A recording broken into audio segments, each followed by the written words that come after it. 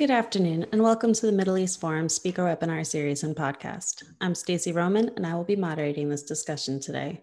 We're pleased to have David Schenker, a Senior Fellow at the Washington Institute and former Assistant Secretary of State for Near East Affairs in 2019 to 2021, join us to discuss how important is Jordan. Mr. Schenker will be speaking for 15 minutes and open it up for questions. Should you wish to ask a question, please use the Q&A box located at the bottom of your screen to type your question. And with that, I will turn the discussion over to Mr. David Schenker. Thanks. It's good to be with the Middle East Forum today. So I was asked to talk a little bit about Jordan, about its stability, about threats to stability, about the importance of a stable Jordan for Israel and for the United States. What I'm going to do is start off with talking about the recent so-called coup attempt, which to my mind really wasn't a coup attempt. You had a family member, Hamza bin Hussein, the son of the late King Hussein, who had not entirely accepted the 1999 decision by King Abdullah to remove him as crown prince of the country. You'll recall at the time of the succession to King Hussein, King Abdullah, it was installed as his crown prince, Hamza, in the transition.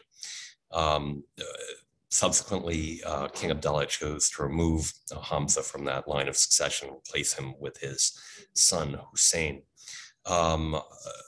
Obviously, Hamza had aspirations. A similar thing happened to Hassan, the brother of King Hussein, who had been crown prince for decades and was removed by Hussein right before he passed away.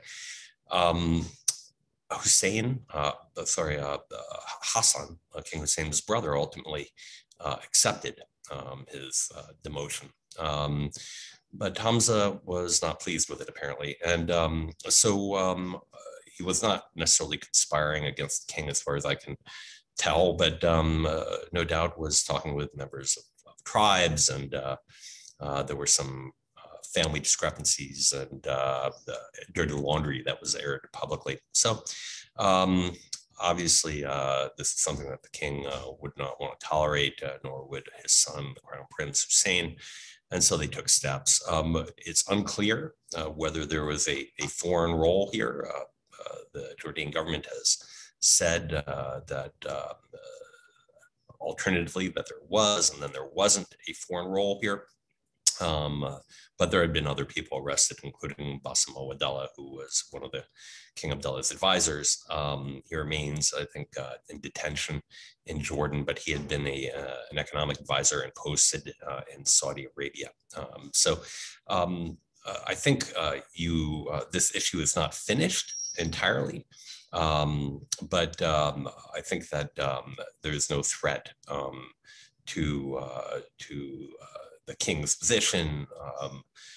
There's not going to be a military coup in the country. That said, there are challenges, and I think serious challenges to stability in the kingdom. And these primarily concern economics. The economy of Jordan is not good.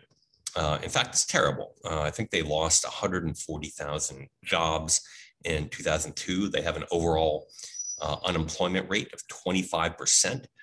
Youth unemployment is now apparently up to 48%. They have a workforce of something like 2.6 million out of a country of 10 million. Just by way of comparison, Lebanon has a population of almost 7 million and has a workforce size of 2.3 million. Not many people work in Jordan.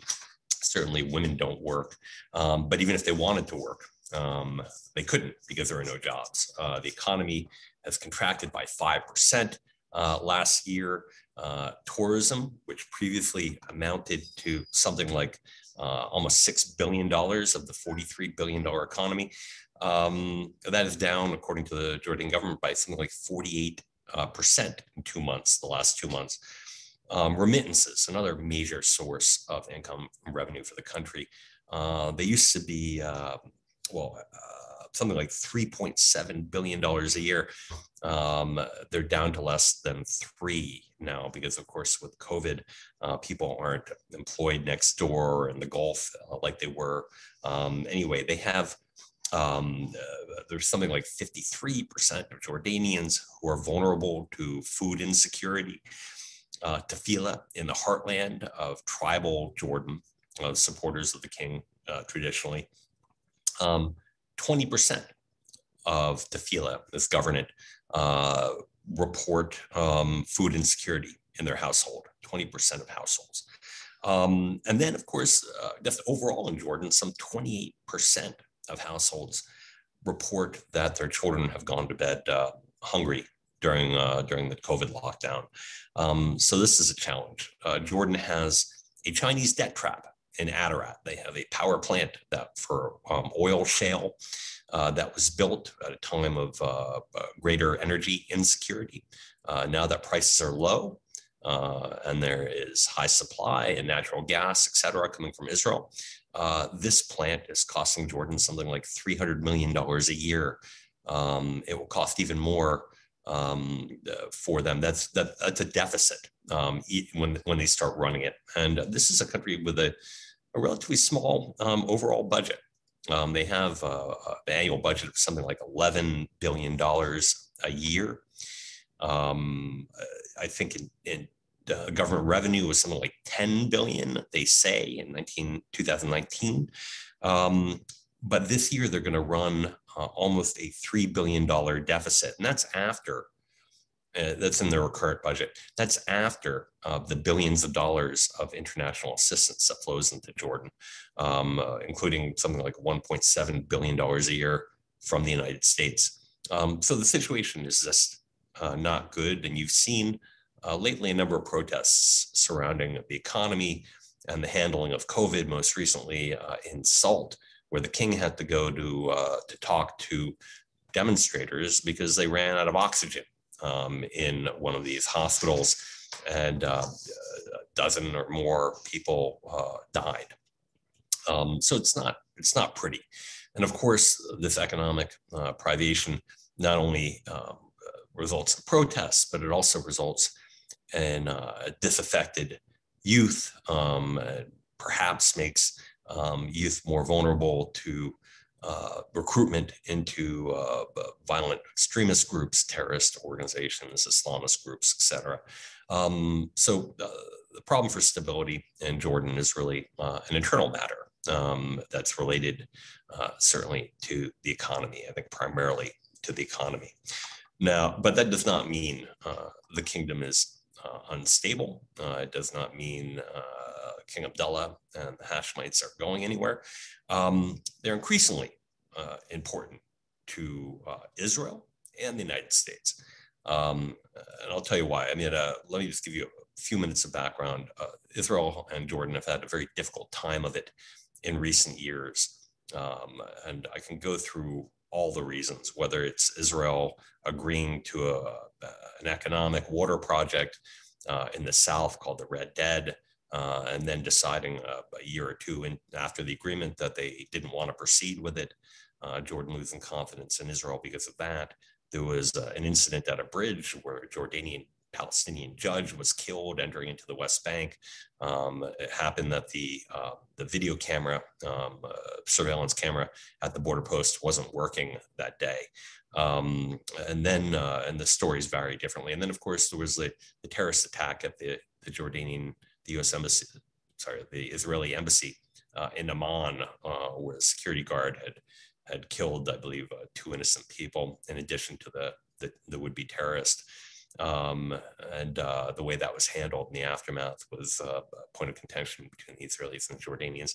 More recently, of course, you had this issue with the Crown Prince Hussein trying to cross into Israel to visit the Temple Mount for a significant Muslim holiday, and was denied entrance. And I think they had reached an agreement before about how many security guards. In any event, in the aftermath, you'll recall that Bibi wanted to fly to the UAE, and Jordan denied the Israeli prime minister overflight clearance to fly over Jordan en route to the UAE. So there's some stresses in that relationship. Nevertheless, Jordan is, as you know, Israel's longest border. And there is a peace treaty with the Hashemites and with the Jordanian government. And this has been enduring since 1994. Within the nature of that agreement, Wadi Arva, there is a provision that provides for Jordan a special role in Jerusalem. And that is important to the Jordanians because part of their legitimacy in Jordan is their direct traceable lineage to the Prophet Muhammad and their former role in the Hijaz as the guardians of the holy spots. So this is a positive. I think Israel has traditionally viewed it as a positive, and I should hope that continues. Likewise, it's important to the United States that Jordan perseveres, notwithstanding the Abraham Accords, which has broadened the number of peace partners for Israel in the region to include Bahrain, the Emirates, Sudan, and Morocco. It's important because, and I would refer you to actually a speech given, I believe, in April 2021 by General McKenzie, the head of CENTCOM. And he talked about U.S. force posture. And he listed 3 priorities for the United States in the region, one of them being Iran, the other being counter ISIS, Al-Qaeda, and the third one being pushing back on China. But he said in that context, and particularly in the context of Iran, he said, and I'm quoting here, the United States is pursuing opportunities to enhance expeditionary basing in less vulnerable positions in the CENTCOM AOR. Now, what does he mean by that? We have bases in Qatar, we have Al Udeid, we have bases in the Emirates, we have some military basing in Saudi Arabia. But as we've seen after the January 8 missile attack, the highly accurate missile attack by the Iranians against Ain al-Assad and Erbil, where U.S. military was present in the counter-ISIS campaign in Iraq, that these missiles are highly accurate and arrive very quickly, and light attack cruise missiles are very difficult to shoot down. And so in a way, what General McKenzie was talking about was the so-called Western Basing Initiative, where we actually move troops a little bit further away and move assets a little bit further away from Iran. We are still close enough where we can reach out if necessary, but our troops and our assets will be safer if we're a little further away. And what they're talking about here, as a critical node, is Jordan. And Jordan has always been an excellent partner for the United States and the U.S. military in that regard. Just one final word before I stop. Stability, there had been periodically resurfaces this argument that Jordan is Palestine. I'm not a subscriber to that. Jordan is 60% ethnically perhaps Palestinian. We don't know the exact number, a large number of Palestinians there. But the government, the palace, the people who make the decisions there are committed to Wadi Arva. They're committed to their relationship with the United States. And this provides security for Israel. Now, just imagine that it wasn't the Hashemites who were sitting in Amman and ruling Jordan. Just say that it was the Palestinians. You'd have an irredentist state, Palestinian state with a long border with Israel that perhaps could be ruled by Hamas. This, I don't think, is in anybody's interest. It would look perhaps like another Lebanon on Israel's border. So I think we shouldn't be thinking in terms of Jordan as Palestine. I think we have a solid partner in King Abdullah, the Hashemite family, and a great asset of stability for not only the United States, but for Israel. Finally, the Abraham Accords. While there are an increasing number of peace partners out there, this does not diminish Jordan's position. The level of intelligence sharing, strategic cooperation between Israel and Jordan is very far advanced, and is of critical importance to both Israel and U.S. interests in the region. So Jordan's value doesn't diminish because Israel has now strategic relations, perhaps advancing strategic relationship with the Emirates. These are all complementary, and the more states that Israel has these type of advanced strategic intelligence sharing relationships with, the safer Israel will be, and the better U.S. interests in the region will be served. So I'm going to leave it at that, and I'm happy to take your questions. So thank you. All right, thank you so much. So on your last point, we've been talking over the past few months about the warm peace versus the cool peace from the 1994 versus the most recent one. Is there a way that Jordan and Israel could achieve that warm peace that we're seeing with the UAE? I think there can. I mean, there's some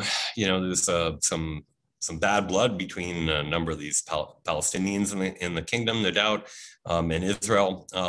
But we've seen areas of cooperation that have been outstanding, beyond even the military cooperation, which I'm going to put aside for a minute. On the people-to-people level, you have hundreds of Jordanians going into Israel every day from Aqaba to Eilat to work in hotels. They're being provided COVID vaccines, and these people are being paid at salaries that far exceed what they would make in the kingdom. I actually, years ago, I was in Jordan and I took a cab somewhere in Amman, and I met somebody who said that he had lived in Aqaba and had done this, and he said it was this wonderful experience. He made a lot of money, and it was great. Of course, the gas deal, I think, is very beneficial to the kingdom. We had a little hiccup in the water trade, exchanges. Israel typically provides more than they're obligated to Jordan.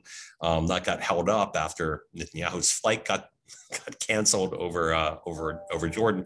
But still, I think if these areas can be expanded, trade, they had these QIZs that were successful for a while. Jordan has a free trade agreement. They're not so important. Plus, there are imported laborers, but they could, in Egypt, the QIZs employ huge numbers of Egyptians, and employment is a key issue for Jordanians.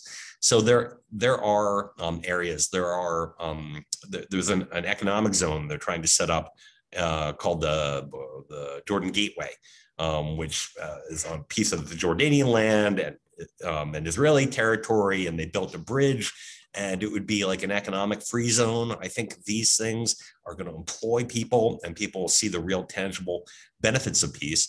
And hopefully Israeli tourists can return. Maybe Jordanian tourists will start to go to Israel now that the Emiratis are, et cetera. And maybe I'm just being too optimistic here, but I see potential. Wonderful, thank you. So you talked about water. So water is going to be a very scarce resource in the near future. Does Israel and Jordan have an agreement to share the Jordan River water? Well, it's not the Jordan River water. So there are, I think, agreements within Wadi Arava about how much water goes to Jordan and how much of the resource goes to Israel. But actually, Israel's got an enormous reservoir in the Kinneret. They also have, advanced desal capabilities. Now, Jordan's only ability to get water. They have a huge aquifer, which is, being lowered by the day because it's just being tapped too much. And Jordan, of course, depends on agriculture, and they grow things like bananas, which use a lot of water. But Israel has provided, and particularly in years where the rain levels have been high, has provided millions of cubic meters more than they had to. And I think this has been actually another productive area of cooperation. It's not how much water, water is fungible. right? Israel can get it from desal. They want to have a reservoir. At the same time, they can release. And I think it's worked pretty well so far. Wonderful, thank you. So how can Jordan continue to exist as a country with such a poor economy and with the Hashemite dynasty consisting of a small minority of the population? Well, yeah, Jordan has been a debtor nation since 1943, but it has, really, I think, valuable real estate. It's all geography. And so they have been able to essentially charge rents. All right. People provide a lot of countries provide a lot of largesse donations to the kingdom to help sustain it. We tried to do a lot of development assistance with Jordan to try and put them on a better footing and to work on getting Jordanians employed to mixed success, really. We've Sorry. Is everybody gone, or are they still there? I'm sorry. We still have quite a few viewers. They can't wait to hear what you have to say on this. Okay, what did I miss? Where am I? We were talking about the economic situation in Jordan. What was the question? About how it could survive? I think is the one I broke. I said it's been unsustainable since 1943, and yet the kingdom's geography has enabled it to charge rent. And there have been significant donations that used to come from the Gulf. Now it comes from Europe, primarily from the United States and other countries. And we'll see, sometimes that has benefited them. The Gulf came through with a $5 billion in project aid a couple of years ago. Jordan would like to see more. And we'll see, how it goes. But I think countries have stepped up. So in your opinion, can anything more be done by the West or neighboring oil-rich Gulf states to improve Jordanian economic situation? Absolutely. I think they can invest more in the kingdom. I think they can to employ, to the extent possible, Jordanian laborers who can't find work in the kingdom. And these are, majority middle class accountants, doctors, lawyers, et cetera. There's a problem, though, with this trend, which is that Saudi has this Vision 2030, which talks about Saudiizing the labor force, and which means bringing in less people to do these, highly skilled jobs, that they can do that and farm them out to their own population and improve their own economy. That's going to be a challenge. They can invest in project aid in Jordan, put people to work. This has happened in the past. I think that would be beneficial. There is, I think, two problems that are perhaps cultural in Jordan. One is that women are more women go to college than any other people in the kingdom, than men. Very high percentage of graduates, highly talented, and extremely low workforce participation of women in the kingdom. So you're losing out on some of the most talented people in the kingdom in terms of innovation and entrepreneurship. Secondly, the leading employer in Jordan remains to this day the state. I don't know if it's 47% of the people are hired by the state. Now that's down from 60% in King Hussein's days, working for the state. But, these people, many of them, particularly tribal origin, don't really want to work in private companies, right? You would rather take, a quarter of the pay and be on the poverty line working for the government, where you don't have to go to work, you don't get paid very much, but you're employed for life, than working for a company where you can do, quite well. And so there's a predisposition of people from certain quarters of the population who don't want to work for anybody other than the government. So that's something that has to be changed too. Understood. So we have a question in from Len. Most Arab countries seem to be against U.S. renewing the Iran deal. Is Jordan for or against the U.S. renewing this? Well, Jordan hasn't come out and said anything. Of course, Jordan is among the states that is concerned with the fact that the JCPOA or a deal with Iran will provide Iran necessarily with huge access to cash, will take off all the sanctions and cash flush.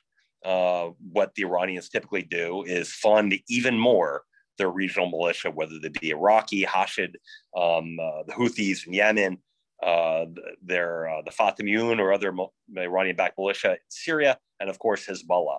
And that's a concern to Jordan, as well as the increasingly advanced ballistic missile technology and UAV technology being provided to Iran's allies in the region. Now, Jordan, I believe, would like to see that, along with Saudi Arabia, UAE, et cetera, any agreement with Iran take into account these other elements. That JCPOA, the nuclear deal, it's a threat, existential threat to every state that is Western oriented in the region, particularly Israel, but also states like Jordan, et cetera. But they'd like it to be widened, and I think are concerned that, like last time, when the JCPOA was signed by the Obama administration, that what was done was that these militia were never held to account for any of their activities, because these sanctions more sanctions for terrorism, for weapons proliferation, wouldn't be leveled by the Obama administration on the Iranians, because they feared that it would shake the foundations of the JCPOA. And so basically the Iranians got a free pass, carte blanche in the region under the JCPOA. They don't want to see that again. So I think they are concerned about it, but they've not come out and vocalized it yet. Well, if you don't mind, if we go a few minutes over so we can get a few more questions in. Sure. All right, wonderful. So this question is from David Levine. In the past, Mossad alerted the royal family regarding impending coup attempts. Are the Israeli security services still vital to keeping the Jordanian monarchy on the front throne?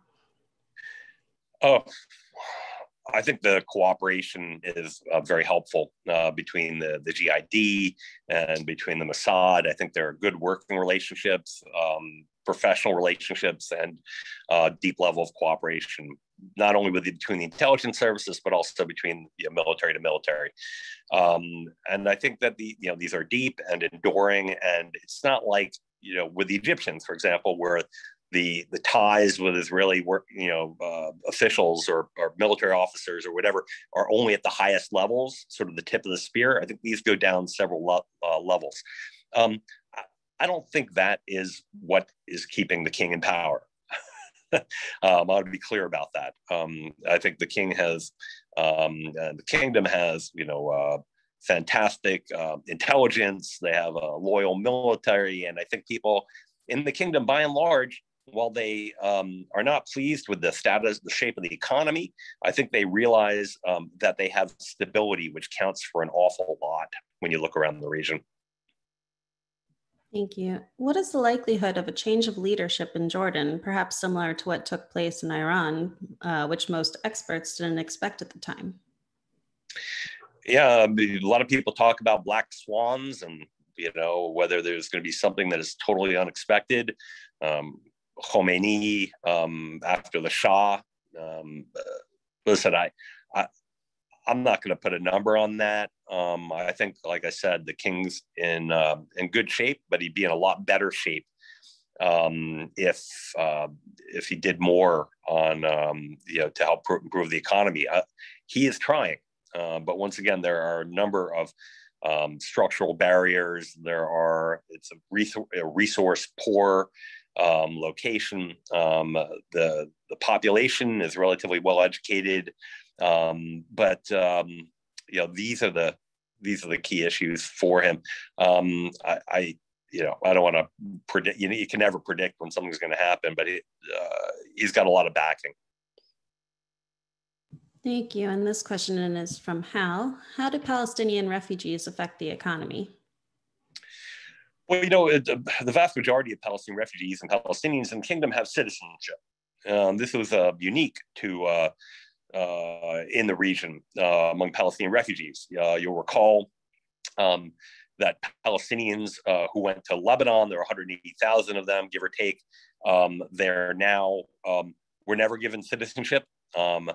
actually were never allowed to hold jobs. And so the leading employer of Palestinians in Jordan, in Lebanon, is UNRWA, which is, basically, I've said this before many times. The Lebanese love the Palestinian cause, but they hate Palestinians. They've not been mistreated anywhere like that in the Arab world. Although, we do remember Kuwait, when 400,000 Palestinians were thrown out of Kuwait in 1991 after Yasser Arafat supported Saddam in the invasion of Kuwait. These people had no rights, no citizenship, etc. They were just living there, residents. In Jordan, they have citizenship, and they are working. They are actually the entrepreneurial class in Jordan. Many of these people who are refugees, and refugee camps in Jordan, it's not like, I've been to Jordanian refugee camps, many of them. I've been to refugee camps in Gaza. I've been to refugee camps in Lebanon. Refugee camps in Jordan are by and large cities, right? They don't have walls around them. People come and go as they please. And they work in the local economy just like everybody else. And are, once again, highly educated and highly motivated, and are the entrepreneurial class there. Wonderful. Thank you so much. In our last minute here, can you tell us where we can find some more of your work?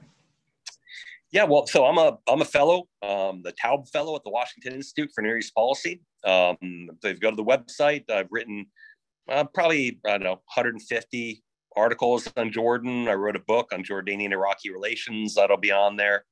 But there's a lot of resources out there.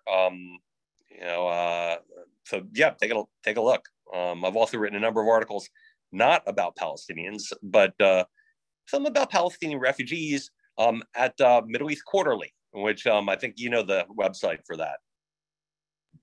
Yes, indeed. All right. Well, thank you so much. We've come to the close of our webinar. Thank you, Mr. Schenker, for taking time to speak with us today. It's my pleasure. Sorry about the technical problems. No problem whatsoever. For our viewers and listeners, please be on the lookout for our weekly webinars offering email coming out over the weekend. Thank you all for joining us, and I hope you have a wonderful day. Bye. Thank you. Bye.